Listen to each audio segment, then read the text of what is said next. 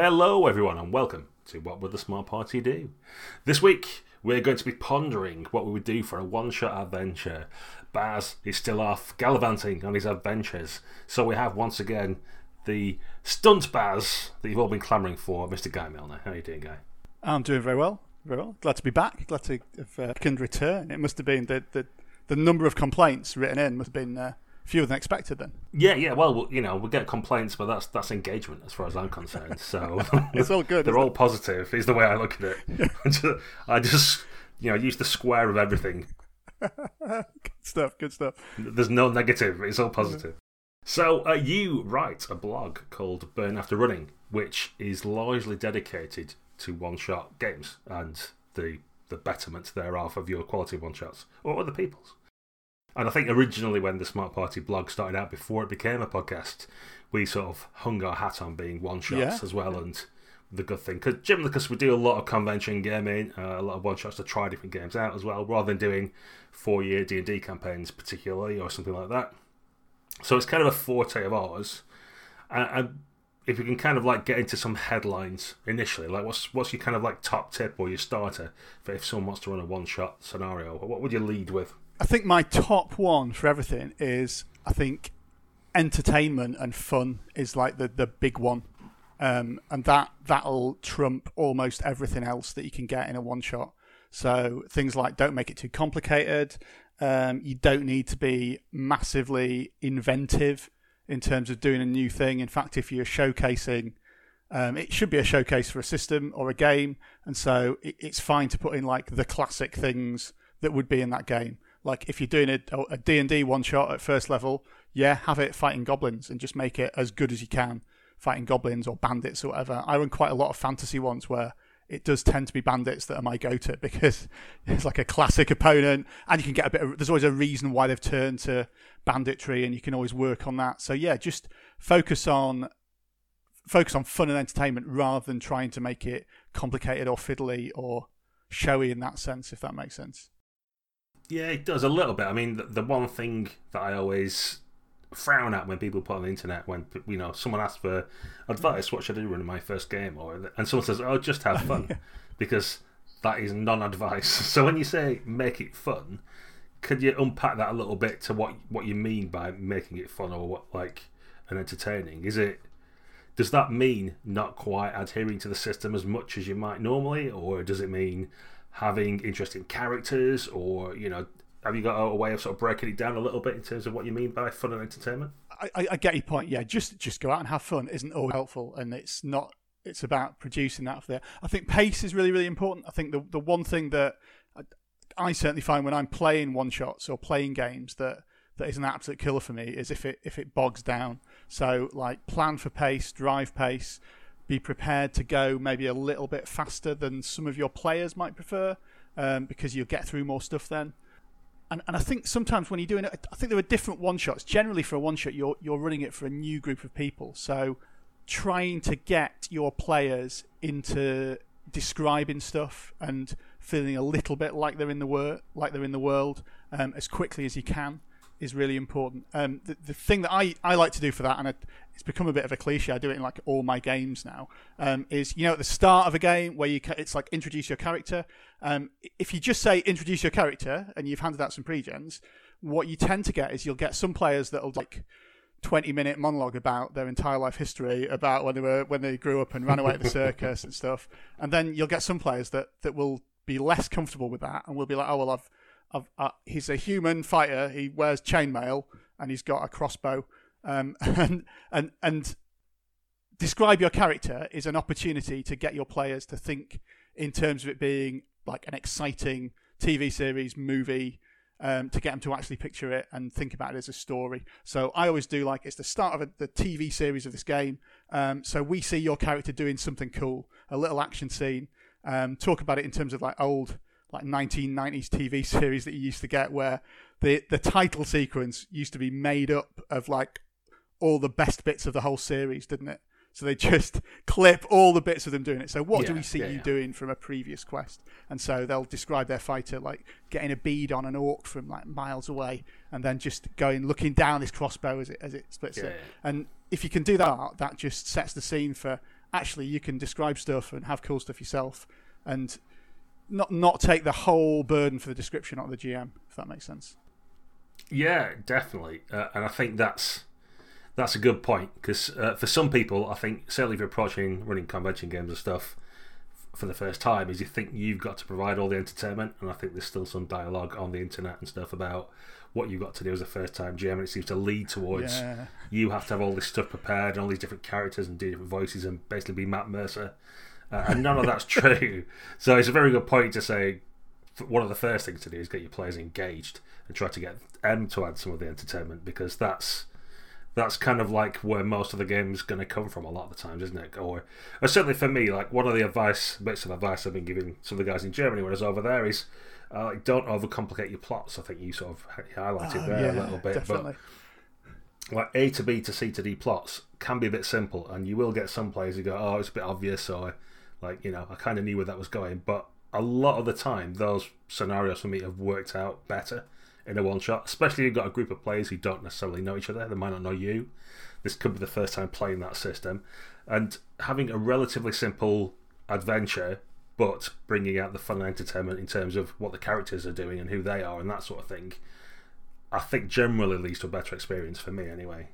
Oh yeah, totally. I think I was going to say about in terms of structuring your plot, there's a few ways, like I've blogged about it a bit, different ways to structure how the kind of scenes will fit together. But yeah, totally, it isn't the time for like kind of some massive plot where there's multiple things that can happen, because apart from anything else, when you're running it, you need to be in the room and actually like thinking about entertaining the players. You know, is everyone happy? Does everyone know what's going on? A big part of one shots often is teaching the rules. You'll often be running a game that the other players won't know, so you've got to have a way to get them on board and get them to engage with that. Just in terms of the A to B to C to D plot, one model that I quite like to use is I think it's in Robin Laws. Robin's Laws of Good Games Master, in that book from way back in the day, where it's like a set piece plot. So you have like A and C are going to happen, but how the player characters get between each one is really open. So there's definitely going to be, it's going to start with an ambush by the bandits. There's definitely going to be like a raid on the camp and some kind of retribution attack, but how they get from one to the other, or almost what order sometimes they go in, is open. So you've got a bit of flexibility there. Yeah, and you can definitely have like A to B and then the C1 and C2, but they both lead back to D and things like that. You know, you can structure it. But yeah, I definitely think like that in terms of having scenes that I think are probably going to happen. So if you have them and then ways of getting the players between them, because sort of like another aspect of it, I guess, is certainly when people are new, is if you say, what do you want to do? They can tend to freeze up. They go, I don't know. Like I don't know what the rules of the world are. Like I don't know what I'm allowed to do in this setting and that kind of thing. So they can be a bit hesitant about doing something which is wrong. So I end up not being a bit timid with it or something, just so they don't like mess it up by doing the wrong thing. Yeah. They'll end up not approaching it as aggressively as perhaps you or I might if we were, you know, a bit more, as we like a bit of pace and we like to just do things and see what happens and deal with the consequences kind of stuff. So just be aware, even if you just have some set scenes and that's kind of your adventure in inverted commas, and it is open to get between them, I think it's worthwhile as a GM just having a thought yourself about how you might move them along if they don't get there. Because if they don't come up with something, it's handy just to have something written down, like a one-line or whatever, so you know how to get them to the next bit. Yeah, and that kind of thing of like, if you don't go to the trouble will come to you. So if we think in terms of scenes, sometimes a scene can have different places, like the ambush where the Baron sends his men back after you could happen in a number of different places. So if the players do nothing about it, it'll come to them and they'll have to react with that. I think that's really good point in terms of really encouraging the players to go for it and get engaged with the plot that you've got. Some of that is making the plot be something they can't avoid. So set the stakes high enough that it's like, right, the whole town's going to burn down if you don't do something now. And also linking in, if you are using pre-gens, making them match the plot. So if you've got a villain that's, if it is the corrupt Baron or whatever, if you can put something in the little paragraph of backstory, I'd say probably no more than the paragraph as well. That's another tip. So you'd have to read loads about how the Baron's done all of them wrong in the past. So there's some link to it. It makes it really obvious that everything needs to point towards them. We've talked before about, I know about like red herrings, and you don't need to put red herrings in your plan. You know, the players will come up with them as they investigate. They'll come up with confusing stuff. You don't need to make it any more confusing than it already is. You see what I mean? Yeah. I think it's worth having one twist, but that shouldn't be something that branches off and takes you miles away. It should very quickly come to light that it's a plot twist. And then you go, I can't believe we fell for that. And then immediately go on to the bit, that is the denouement or whatever the next scene, that kind of stuff. So when I say A to B to C to D, it doesn't mean a completely railroaded linear plot with no deviations, but it means having something that with a bit of flow through, like you say. I suppose we should wind it back a little bit. You've talked about characters there. Pre-gens are good. Yeah. We like having pre-gens. I would definitely suggest having pre-gens rather than do characters at the table, unless it's something super simple. And when you're making your pre-gens, have skills or whatever it is, abilities, powers on the sheet that will come up in the adventure or will be highly useful. Definitely. I think it's so tailor them to what give them the things that are going to make it obvious. Even if you just look at the character sheet, what sort of things their characters will do in the game. Yeah, I think it's like a Chekhov's gun kind of thing, isn't it? Chekhov's basket weaving skill theory, that it's on your character sheet and it looks a big thing. I remember a long time ago being in a con game where I was like looking through my character sheet and I realised I had like a crystal ball I could use to scry, and so I'm like, well, it's on my character sheet, I'm going to use it. We got given the quest, I tried to scry it, and that the GM obviously didn't expect me to do that.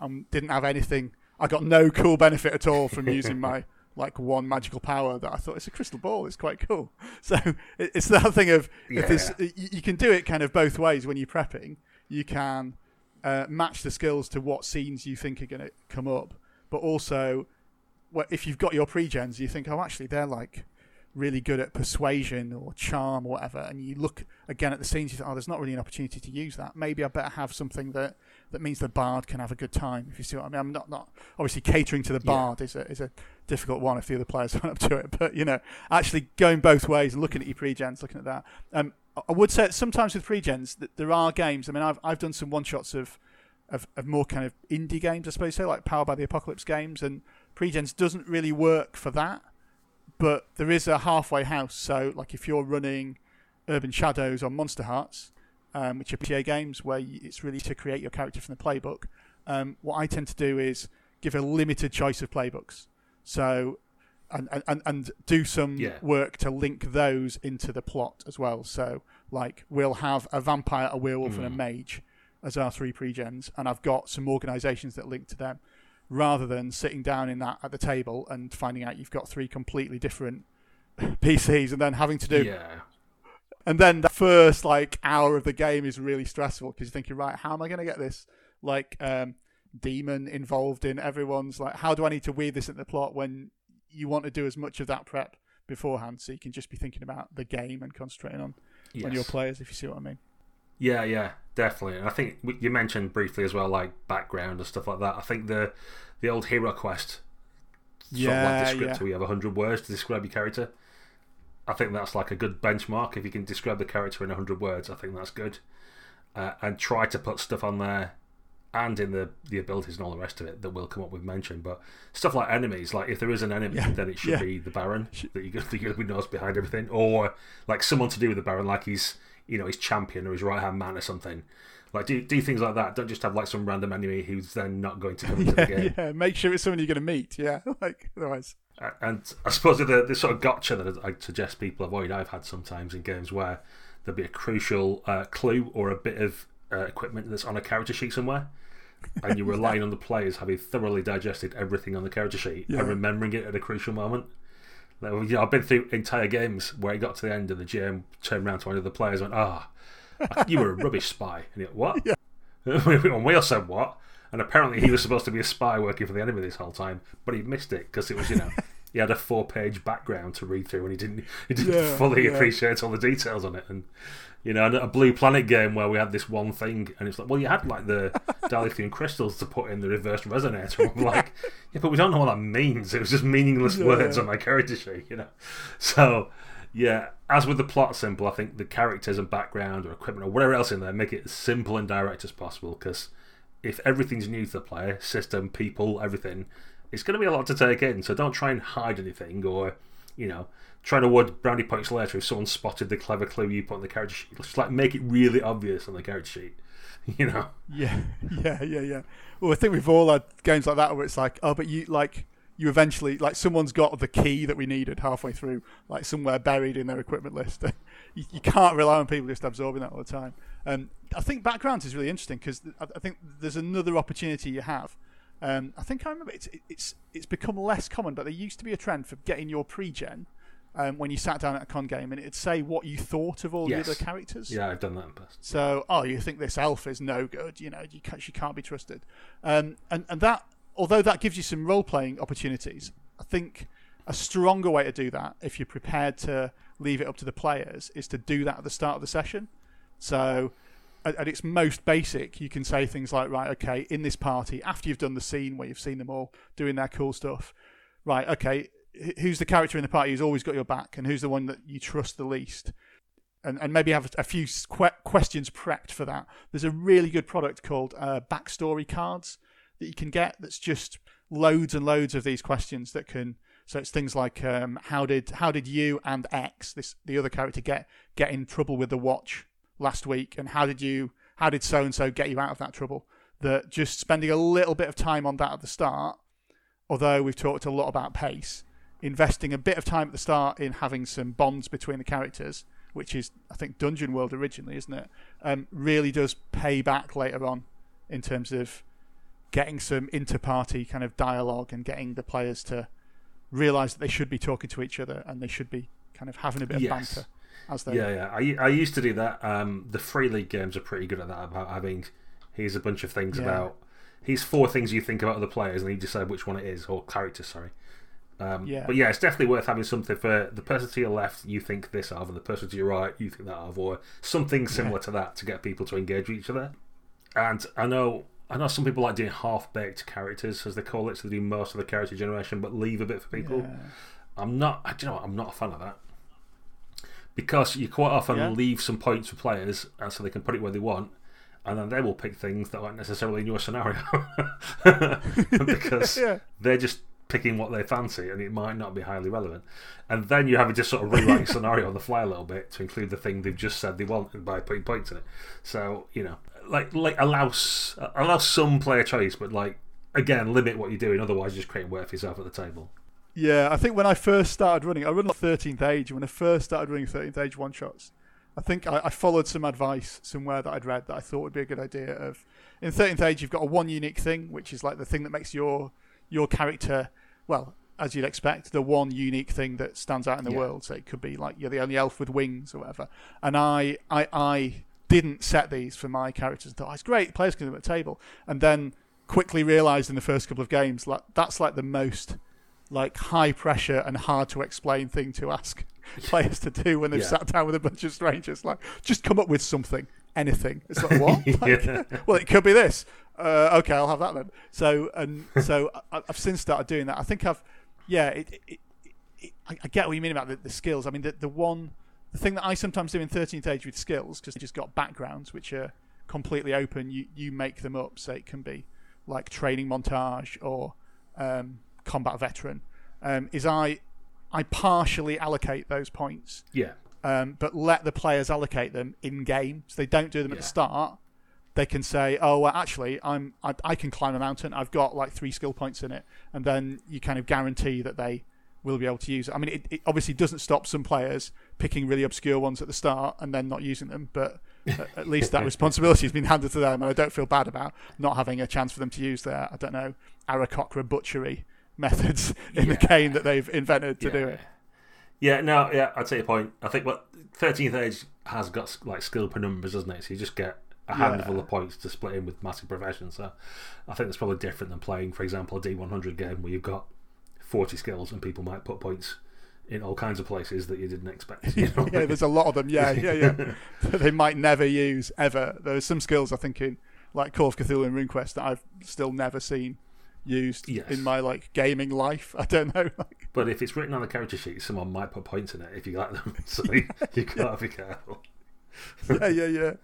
Don't do that. I think that's quite important. I mean, another thing that I when we're on pre-gens, I think I mean, I tend to run quite kind of pulpy, high action games, and there's a balance in your pre-gens between what you might call niche protection. So if someone's playing the fighter, they need to be like the best at using a sword and fighting. Mm-hmm. If someone's playing a wizard, they should be able to do wizardy stuff, and it should be really obvious, like, oh, there's some like scrolls that need deciphering, I'll hand it to the wizard kind of thing. I think there's a balance between that and then making everyone useful. So when I run quite a few games that are going to have a bit of a combat focus, so 13th Age is a good one. There's going to be fights. Everyone's going to be in combat. Trying to make everyone at least competent at it, so nobody's sat there doing nothing. Lots of different games have systems that allow you to do this and support and so on. So like in 2D20, you can build up momentum, other people can spend and stuff. But it's no fun having a pre-gen if you're playing a kind of F20, go down to the dungeon and kill some monsters game. If you've got someone who's playing a scribe, yes, who is really good for that one scene where you go into the room and it's covered in weird runes, but every time the rust monsters attack is going to be completely useless. So just kind of plan to make everyone kind of okay at stuff, if you see what I mean. Yes, there's a basic competency, and I think you're right on niche protection. Me and Baz have mentioned this previously as well. Like, there should be spotlight opportunities, or obvious spotlight opportunities for all the characters, so they get a chance to do something. You still might get people at the table who try to do all the things all the time. And if you need to gem in, that's something you might just have to manage and make sure everybody gets a go. But if you set the characters up in a way that someone's obviously the choice for a certain type of situation, and that situation comes up, that makes it a lot easier to manage at the table. Yeah. There's another point, I think, on pre-gens at the table as well, in terms of making sure the player fits the character that they're playing. Not in terms of like personality or anything, but in terms of, so again, coming back to 13th Age has got some character classes that are really quite straightforward to play and some that are ridiculously complex. And so being really open about that and being like if you're wanting to play a trickster in 13th Age Glorantha, it'll really help if you've played 13th Age before, because like when I'm explaining some of the rules, lots of them are going to have little tweaks and be different for you. So trying to be, some of the rules break the rules and things like that. Open about that. And also, I think sometimes if you do know some of the players, being a bit aware of who could dominate. I think one of my pet hates, not so much when I'm running, but sometimes when I'm playing, is if you've got like a science fiction or cyberpunk game and there's a techie character. Very often, like the technician or computer whiz character could, in theory, solve every single scene that they come into. So it's maybe having the expectation that they should let other people shine and not have every time you go into a new area be, right, I'll find a computer terminal and hack into it and do this instead, because that can just dominate the fun from it. And it's hard to design characters so that doesn't happen, because it is in genre really from there. Yeah, sure. I think that's just a method of you think about what scenes there could be that don't involve computers, don't you? And that's, I think that's the other way to handle it, is think of really obvious scenes where you've got to talk your way out of something, or you've got to shoot your way out of something. Yeah. You go to the go to the gang hideout and it's encased in copper or whatever, and it's like, yeah, that's right. It's a Faraday cage or something. Absolutely, got no signal in here. Yeah. Someone lets off an EMP device. Go. Scene one. Randomly, yeah. Yeah. So it's all good.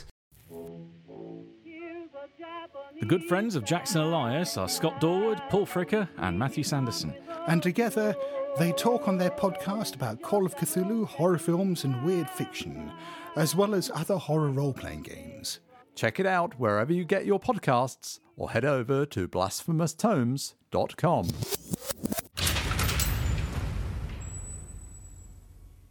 So, in terms of preparing, we've mentioned a lot about characters then, again, setting them up for success, which is good. How much preparation do you do in advance of a one-shot? I've got my own opinions on this, but I'll let you kind of lead, and then I'll tell you how I might differ. I think I will dodge the question a little bit by saying that the key factor in how much prep I do is how experienced I am with the system, and in particular running the system for one-shots beforehand. So, for instance, for something like 13th Age, because I've run quite a lot of it, I have like a couple of pages of notes. I know what kind of monsters they're going to fight. I have some notes for the scenes they're going to get in between. And then, I mean, the other thing is 13th Age is kind of kitchen sink fantasy. So there's a lot of investment in the genre that you can rely on people doing. For a game that I'm less confident with, so like I'm doing some prep for the new, well, it's not that new, is it? The 5th edition Legends of the Five Ring game. I've not played it before, I've not run it before. I really want to run some one-shots of it, and I'm really kind of digging into making sure that I can match stuff to it. And actually, for a new system, sometimes what I do as well is I'll spend time making the pre-gens. I'll do like a 1-page rules sheet, because you need to know the rules, don't you? And that's often a good way to parse them to make sure it works. I might even, if it's a really complex system, actually try out a little sample combat, like myself, just work out, well, what happens if this, because that really helps you to work out how the rules fit together. But yeah, once I'm up to speed, it'll be a few pages. I did blog a bit. I tried to work out a common like pattern for doing my one-shot prep, which was kind of a little introduction, a list of the NPCs, the characters in there, because I find that I get quite confused if I have too many of them and I forget who they are. Yeah. I'm like, where is that the blacksmith's daughter, or is that the like evil witch? So actually having that in one list there, so I know, and then having them obviously either online in little cards or face-to-face, having little handouts with them, and then like just scene by scene and little notes for transitions for how you'll get between them. I kind of almost always do that, and I really need to do it if I'm running something that's already a published adventure. I'll still do that in terms of notes. So I'll try and process it and get some bullet points, because actually I don't know about you, I find it harder often to run something someone else has written, because I've not internalized what should happen at each stage, and it's harder to busk those kind of links to get you between stuff. I don't know. What about you guys? What's your... Yeah, it's well, it depends again what type of game you're playing and how well you know it. Definitely, I think I want to avoid the two extremes, because you quite often see advice on Twitter and stuff that might be like, oh, you know, I can just run a game. I don't need to prep. Like it's almost a badge of honour to not do anything and be lazy, which I find hard to give value to be honest. Like, okay, good for you. I can run a really bad game. Like, I mean, with no prep. I can run a rubbish game with no prep. Easy, go for it. We can all do that. Like, some prep generally helps you out. And then I've seen other people, like, you need to consume an entire rulebook, like 450 pages, and know it all off by heart and this, that, and the other. And it's like, well, you don't have to, like, you know, become a savant about the game to run it for a one-shot either. So, you know, somewhere between those two extremes is normally where it lands. And the other thing, I've mentioned it before, but it bears repeating, is prep for me can sometimes just be thinking about what might happen, which you can do on a car journey or when you're in the shower or any other time when you've got a bit of idle time on your hands. Think, what might the players do, or what might that evil Baron be up to actually, and how can I demonstrate that in the game? So prep doesn't have to be doing loads of stat blocks and, you know, making sure all the characters are perfectly tweaked and all this kind of stuff. It can just be thinking about what might happen in your session that might be cool, you know, interesting things that NPCs might say, or all that kind of stuff. I think all that helps, and because there's good online tools now as well, like Evernote or Google Keep or whatever it is you use to keep notes on your iPhone or your Android phone or whatever. Just keep little notes of them. I found if you keep going back to it and dip it in, if you've got a bit of time, you'll build up quite a nuanced and rich little idea for your scenario by the time you're finished, rather than trying to sit down in one session and go, right, just for the next 4 hours writing the best one shot I've ever done. Like, you know, do a bit, write some ideas back, and then just keep chipping at it. I think that's a good way of putting it together. And then your prep's kind of like a cup of tea that's been stewed for a long time, if you know what I mean. Like it's got a richness of flavour because you've taken the time over it, and you don't have to be constantly working on everything, but spread your ideas out over a bit of time and just refine them. And I think it's worth saying, isn't it, that you prep, although I've talked about a structure for it, you're quite right, prep doesn't need to be a Word document, and it certainly doesn't need to look like any kind of published adventure at all. Even like the ones that I've put on my blog, because when I've put them on my blog, I've written them up into a way that fits, so that other people prep for other people to play compared to prep for you to play is very different. Isn't it? So don't feel like you need to write the whole kind of thing, get it all down. And often, I mean, it does vary with the game, doesn't it? I know you've run in the past quite a lot of Hot War one shots, so obviously prep for that looks very different. When I run PBTA games, a lot of my prep is a list of stuff. Like just things that could happen, or potential encounters, or what people might do. Dungeon Worlds front are really good for that, and there are similar techniques in Tales from the Loop and Vaesen in some of the Free League stuff, where as well as the scenes, you've got a little countdown for how things will get worse if the PCs don't intervene, and that's really useful to have as a little backup for if pace is slowing, to kind of interject and say, right, okay, suddenly this happens, suddenly everyone falls asleep and the wind comes in and extinguishes all the candles. And it just reminds people, it makes the world seem a lot richer because like something's happening, which it's not all based around their agenda and how fast they get to stuff. Like things are going to happen in the background if they don't do it, and give a sense of urgency to it. Yeah, it's worth having those bangs, as they're called in the business. Yeah. But just stuff you can throw in if things are going too fast. Perhaps you were rattling through, like we advocate pace, but you might have used most of your ideas in an hour if you're not careful. So having other things that you can throw in there is good, and also to liven the players up, like you say. So it's that the old writing tip of men with guns walk in. Yeah. It could be the Baron's men with crossbows walk in. There's just this roving band of gunmen he's got in inverted commas that can just turn up at any point just to liven things up and get people moving. So it's worth having extra when you prep, I think, that you won't use. You don't have to feel like you've wasted your time. I think it's worth having a couple of extra scenes or extra NPCs or something just in the back pocket if you need to throw some extra stuff in there. Completely.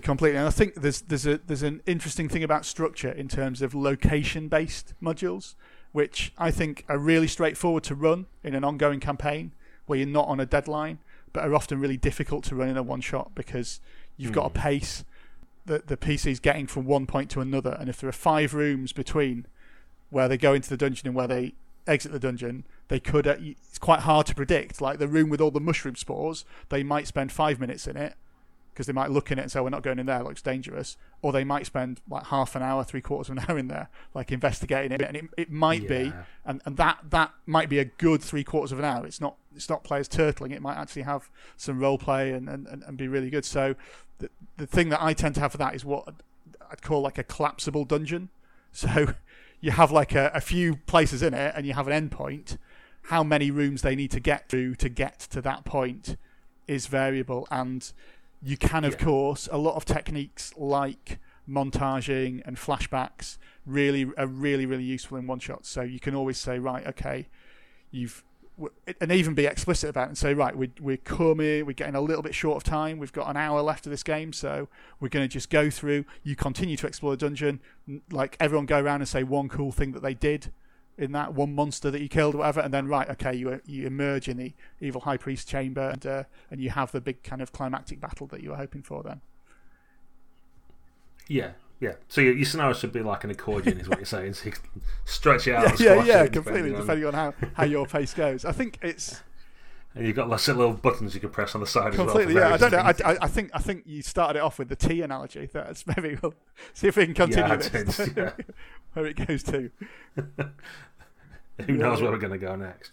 Yeah, so it can be as well that you can worry too much about one shots. I mean, the way we've been talking about them is in quite a lot of convention games, because that's what we run a lot of, or pseudo conventions anyway. The way the world is at the minute, but that lends itself to have a certain time limit. So you feel like you have to fit it in. Obviously, if you're playing a one shot with friends or whatever, and you're all happy to stay around, you can carry on playing as long as you want, or knock it that early if you need to, and that kind of thing. So, play to the time you've got. That's not a problem. So take everything we're saying, even if we say it's about conventions, you can modify it to your one shots you play with your friends as well. We're just going to add in bits and pieces where we can, because playing with friends is generally easier, because you can be more flexible about it, or even decide to have a second session if you want, if things are going well and you haven't got through most of the stuff. Completely. So that's just a caveat. Yeah, I think it's worth saying as well. I mean, you're saying about the time pressure. I think one shots at conventions it can be quite a daunting thing, and it can be, even experienced GMs can find it can be a bit wary about it. Sometimes it's almost external things, isn't it? So that if you're at a convention, quite often if it's later in the convention, you're quite tired, potentially hungover. At some conventions you will be. At places like Expo, I always find it a bit stressful, like knowing which room you're in and knowing will all your players turn up, and all those things can build it up. And I think it's worth saying that even as kind of experienced GMs, you do get a bit of that nerves and a bit of that, will it work? The only advice that I've got for that is maybe, I don't know, just just embrace that and just say, well, that is going to happen. Everyone's going to have it. Lead into it a little bit and say, right, actually, this is going to be. Think about in half an hour's time when you've handed out the character sheets and everyone's then doing this fantastic introduction of their character, and then the bandits attack and there's arrows flying everywhere. You'll be in that flow, and it'll all be much better than you thought it would go, and you'll have hit it. And that's just embrace that kind of pattern of you're doing something that is quite big and is quite scary. And I know that convention organisers are really, really like thankful for people to come and run at cons. And it makes mention you are being a part of that con if you go and run a game at it, because that's the thing. I mean, the con that I'm involved in running, Seven Hills, like probably 99% of the convention is run by GMs. Right? There's like a couple of traders and then everything else games. There's not like the Garrison conventions. If you're in the game, there's not really a lot you can do apart from spend money, which is fine. Go to Morrison's maybe. yeah. Nobody's sat in the bar or doing like. Doing a seminar or anything. That's just games. So you are a part of that con, and you're a part of that community as well. Yeah. So if we talk a little bit about putting an adventure together to run a one shot and what might be in it, we've sort of done it in broad brush terms. Is sort of saying having 3 or 4 scenes and you have some connecting pieces maybe, and you have a couple of bangs to liven it up. But a couple of thoughts I had around that, and we'll see if you've got anything else as well. One was you've already mentioned try and show off the system to people, especially if it's a new one. Oh yeah. So that's an easy way of doing something. If you're running your Cyberpunk game, you want a scenario that shows, one, how to do a hack of something. One's probably like how do you do a tense negotiation. One might be a fight with street gangs or whatever it might be. But think about the things that are in the system and try and do a scene to show them all off. And that's probably like the best part of your adventure right there. Yeah. Like, that's, if you think about the One Ring, having some kind of interaction and then a journey and then a fight. Well, that's there's a good couple of hours there if you do it right. If you put bits and pieces in it, that's classic Tolkien, that isn't it? That's just I think they're in Absolutely. Middle Earth. Yeah. I think that's the showcasing the system is a really good one, and thinking in terms of the scenes, putting it together really works. I think there's a balance sometimes between having so for me the start of the one shot is pretty much how it's going to happen is set in stone. Usually the kind of finale, the like climax of it is pretty much set in stone. You're going to fight this guy. It's going to be a big kickoff, and then in the middle it can be a little bit more loose. So you can have different opportunities for people to do. I would always say that starting with a big action scene. I have started one shots literally with introduce your characters. Okay, you're walking through the forest. Roll initiative. Like it does really help to start with a bang. You want to try and avoid any turtling. And like avoiding risk at the start and get them engaged in it. And even, again, we talked about flashbacks. You can do things where you start everyone at the gates of the castle midway through the mission, about to be ambushed by bandits, and then do a little flashback of them getting the job. Do a little flashback of the Baron telling them what he wants them to do, because you're saying that's set. Don't worry about the player character engagement. Like, people have signed up to play a one-shot. The description of it says they're going to go into this castle and kill this evil high priest, then that's going to happen. There's not an option for them to say, we're not going to go. So start at the castle with them doing that and flashback it. Yeah, I definitely give that advice. A couple of gems where we do the usual, like, got to go and see Mr. Johnson or an old wizard in the pub and he tells you what to do this. And, you're half an hour into the session and then you start the adventure. It's like, well, let's not do that. And I think, like, Baz has run a game quite recently where he started off with, like, buy the statue that you're prizing the jewelled eyes out of in the middle of the dungeon. Yeah. And that's where you start from, and now you have to get out. So you've got that really strong opening of, okay, you're at the end of the dungeon, and the end of the adventure is you're back home. So what happens in between that? And that's, a nice little way of subverting expectations a little bit. So if you want to add more twists and stuff, instead of red herrings or dodgy investigations, do something like that with the scenario. Think of a different way of where could you be when it starts, and what's happened already, but that we can just call back to later, like say with flashbacks or by things that NPCs say, or do you remember the Battle of XYZ when we fought those orcs? They've come back again. I can't believe they're back. Can you? And like, what do you mean? And like the players normally will pick up on that and go and just like take it as read that they were part of that battle if you introduce it swiftly enough and get them onto the action. Yeah, I've definitely started one shots with the players like chained up in the castle, like which would be quite a mean thing to do in an ongoing campaign, but it's quite a good kind of grabby start. Like, right, you've got to escape. Like, you're chained up, and then suddenly this other prisoner kind of whispers to you and says, right, we can get the guards. I've made a knife or whatever. And you start to do it, and then you have a little kind of escape bit, and then go back to it. It's definitely starting as close to in media res as you can is a good move. Yeah, and it's worth having some light and shade. So although we suggest pushing pace, if you're going to start off in media res, then it's probably worth the next scene being a little calmer. Completely. Because if you just do aggressive rah rah, what do you do? Like, I think sometimes mistake me when I say pace. They think that means you've just got to be constantly like frightened or on adrenaline all the time for like 4 hours, which is not really what I mean. It's stuff happening, but the stuff in the game doesn't have to be like really fast paced. If it can be, the characters just want to chat amongst themselves and go like, how did you end up in this dungeon?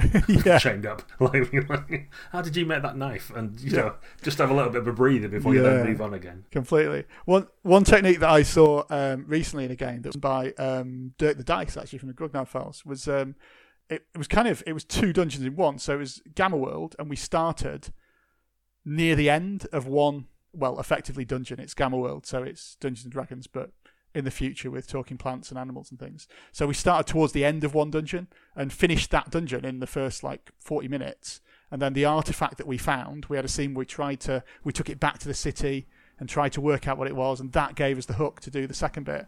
And that was really cool. We literally started 90% of the way through one old TSR Gamma World module, finished that one, then went back and did it. And that was a really good way to showcase the system and start in the middle of something, but also have a feeling that things were moving and we'd achieved a lot in the time that was there.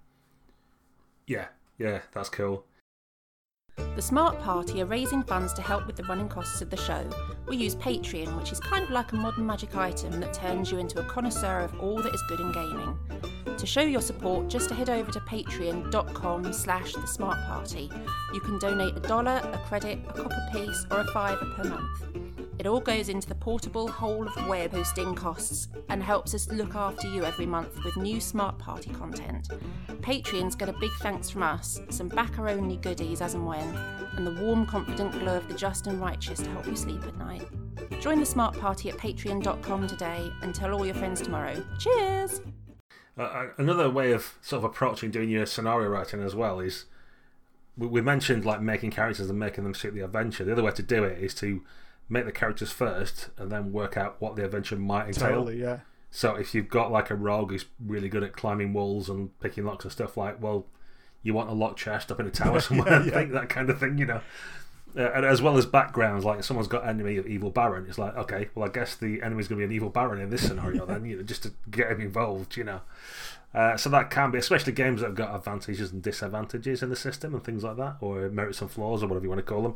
If you give the characters a bunch of those, that can very quickly give you an idea of the sort of things that might be going on in the scenario. Yeah, give them stuff to bounce off as well. Give them stuff that will trigger that in terms of role playing, in terms of action. So there's stuff ready for it, I think. What else have you got on your list of exciting things? We've talked a lot about the start of the one shot. I quite like as well at the end to do something.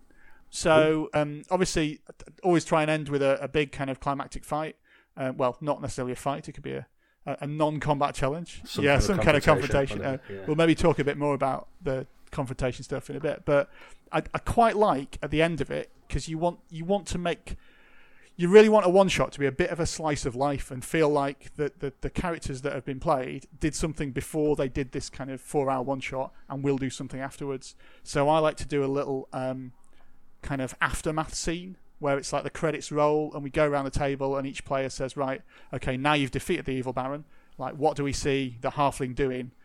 How's he celebrating this win? How do we do it? And it gives an opportunity as well, because often you'll get kind of, okay, the thief's coveting this gem and staring into it and thinking that he's not going to give it back to the rest of them. You get a little bit more development, and it's a nice way to sign off the game and kind of, it sounds a bit cheesy, but say goodbye to those characters and say, you've done it, you've played those characters, right? Okay, this is the end. This is what they're doing after the adventure, and it feels like that kind of life goes on. Yeah. In that, or not in the case of a TPK, but yeah. Don't do that if you killed them all. That's How do your grieving relatives react to this news? A really depressing scene of everyone opening the letter. I mentioned for the Evil Baron. Sorry, He did have. He was an enemy. He did get the 20 character points for having me as an enemy, so he had it covered. Really. The insurgents have been executed. Yeah, I think one thing that I mentioned there that I think is really useful in one shots is, and we kind of we've skirted around it a bit by saying show off the system, but I think it's really good to have non-combat like skill challenge type things. Lots of systems have a way of doing it, but it's really good to have an action scene that engages a bit with the system, but isn't necessarily a fight. So, like a chase or a like tense negotiation. In the One Ring, the like introduction social conflict is really good because everyone gets to introduce themselves to some cool like Radagast or somebody in the setting. But that's a good way to have a structured scene where there isn't a fight going on, but everyone gets to take turns and everyone gets a kind of impact in it, and it showcases characters in a different way. Yeah. I mean, some systems are better. Like the One Ring's good because it has like 3 separate systems, basically, depending on what you're doing. So that breaks it up. But as you say, even things like D&D 4th Edition has skill challenges. Yeah. Where you have to get a certain number of successes in skill rolls.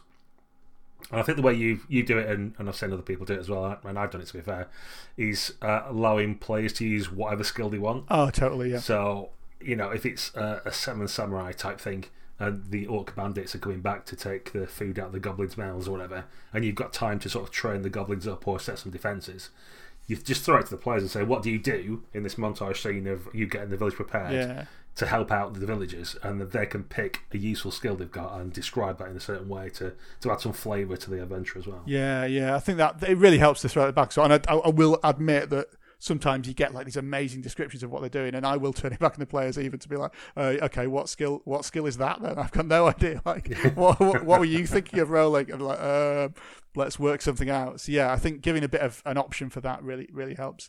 Even if it's just like at its most basic, right? We'll each roll a skill to prepare for it, and then like we'll look at how many successes we get, and that'll be how successful it's been, and that'll determine how well it fits when we actually come to the battle. It doesn't have to be massively complicated, and I think that I suppose there is in that a bit of you need to be a bit wary if you're running a one shot about making it overcomplicated, and some of those skill challenge systems can be chase rules. I'm looking at them particularly in probably 90% of games tend to be far more complicated than they need to be. I ran a chase in D&D 5th edition a few weeks ago using D&D's chase rules, and I will not be using them again. It was kind of a more complicated but less exciting way of doing a fight. It was a bit weird. So just be aware that if you are using skill challenges, have a think about, am I going to have to teach a whole system? And is it easier to just have, right, everyone make a skill roll and we'll work out what happens from there? That makes sense. Yes. Yeah, specifically on chases, I've not found chase rules I get on with particularly. They all seem overly complicated. They're all specifically different than everything else in the game for some reason. They've, like, grappling and chase are the two things that seem to have their own, like, mini games that you have to engage with rather than being part of just the normal game that you're playing anyway. But specifically for chases, what I do is already decide what features there are along the route that the chase is going to take. So you can have the classic of 2 guys with a pane of glass walking across the street, and there's normally boxes of chicken somewhere, or whatever it might be. Or if it's like, a rooftop, jumping from rooftop to rooftop or something. But think of some beats that will be along the chase, and then you can make it like a little bit of a skill challenge. And like, can you get to X number of successes before the enemy does? Otherwise, they've caught you. But to make it interesting, after each roll, have a feature in the world that's there. Or, there's like you stand on a dead dog or something, or like just really random stuff.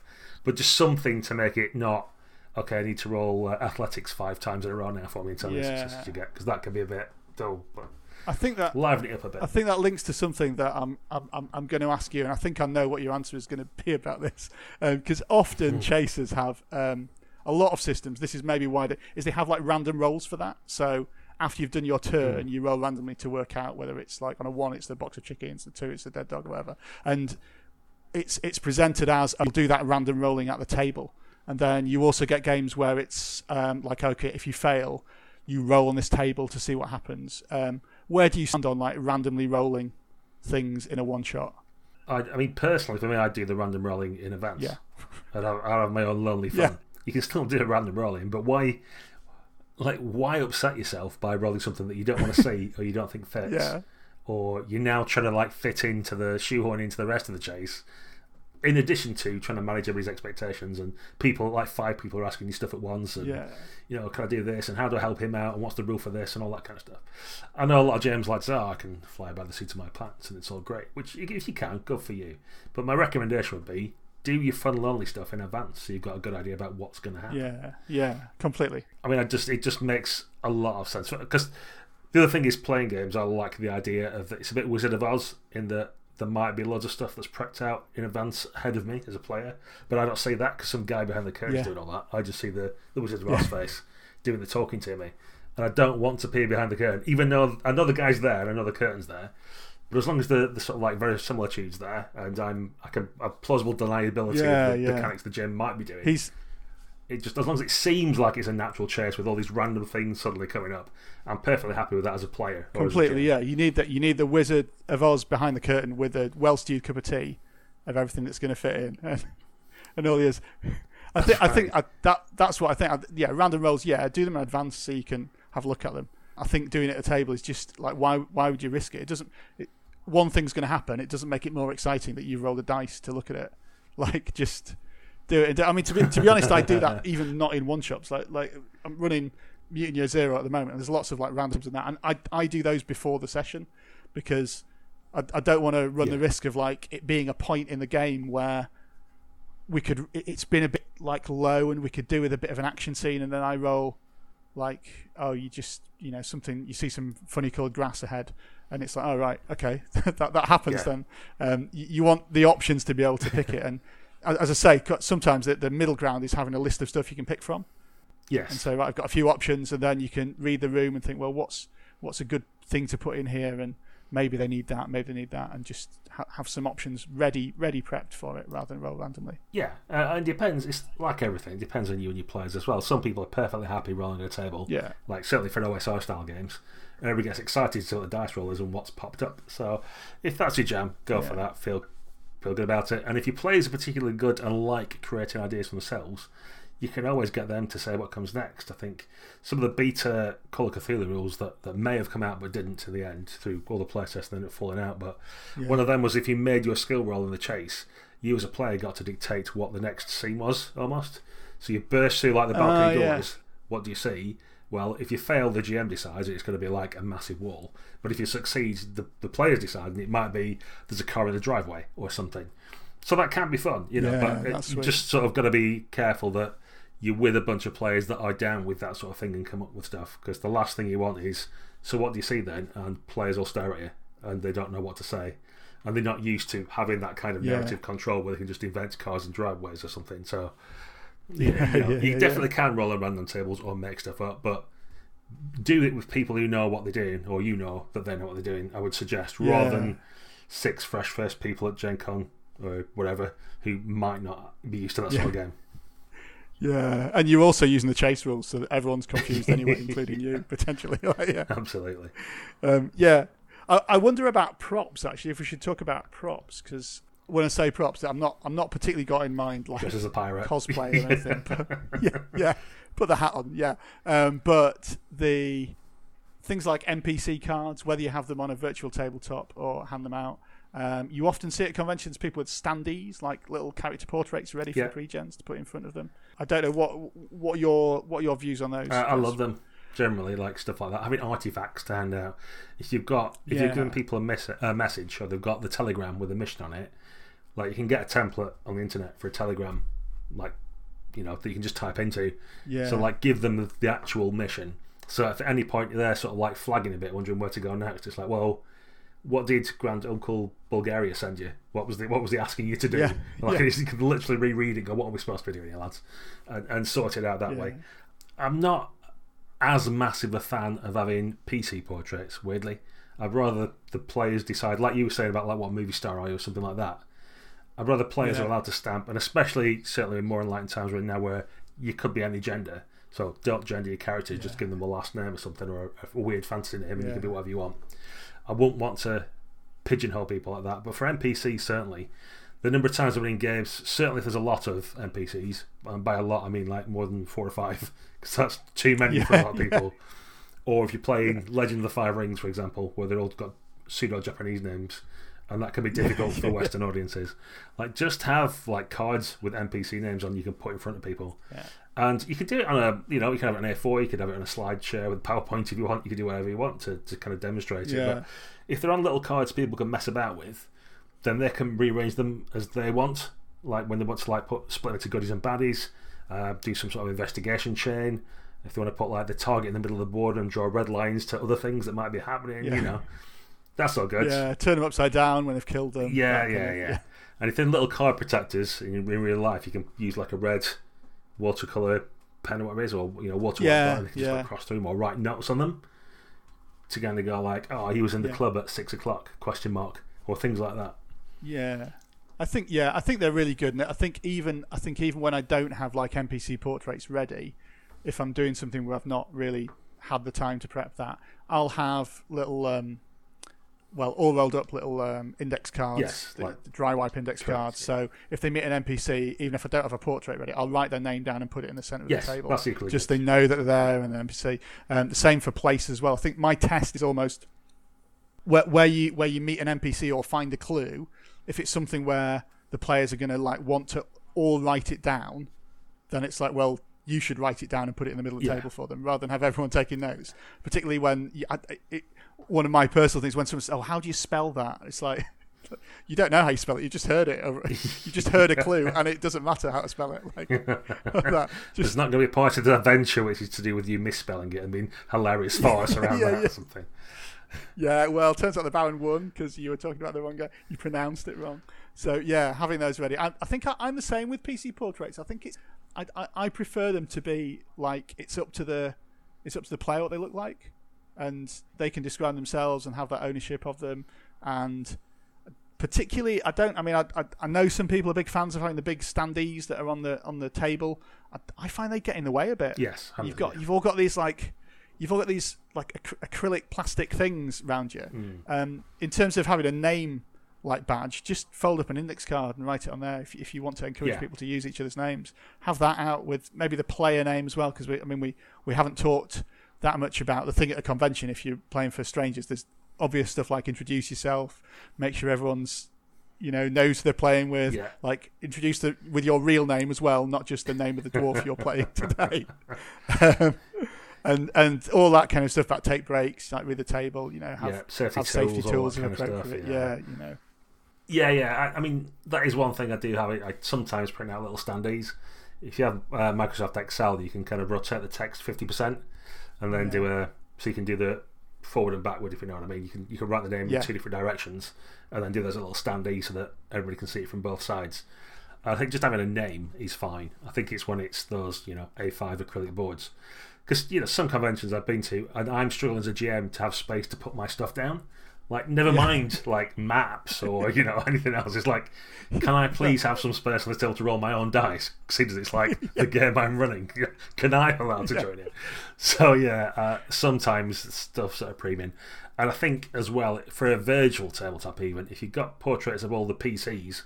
And then start trying to have maps and put NPCs there and all the rest of it. Some of us have 2 screens and it's great. You can do all this kind of stuff, but you've got to be aware other people are just going to be on a MacBook or an iPad or something, and they haven't necessarily got the real estate to have too many things on there. Yeah. I think there's probably a message in kind of online play as well to maybe not be too, because a lot of us are doing online one shots now, to not spend longer making online assets and preparing Roll20 than you have doing the actual game. If you see what I mean? It's a good rule of thumb.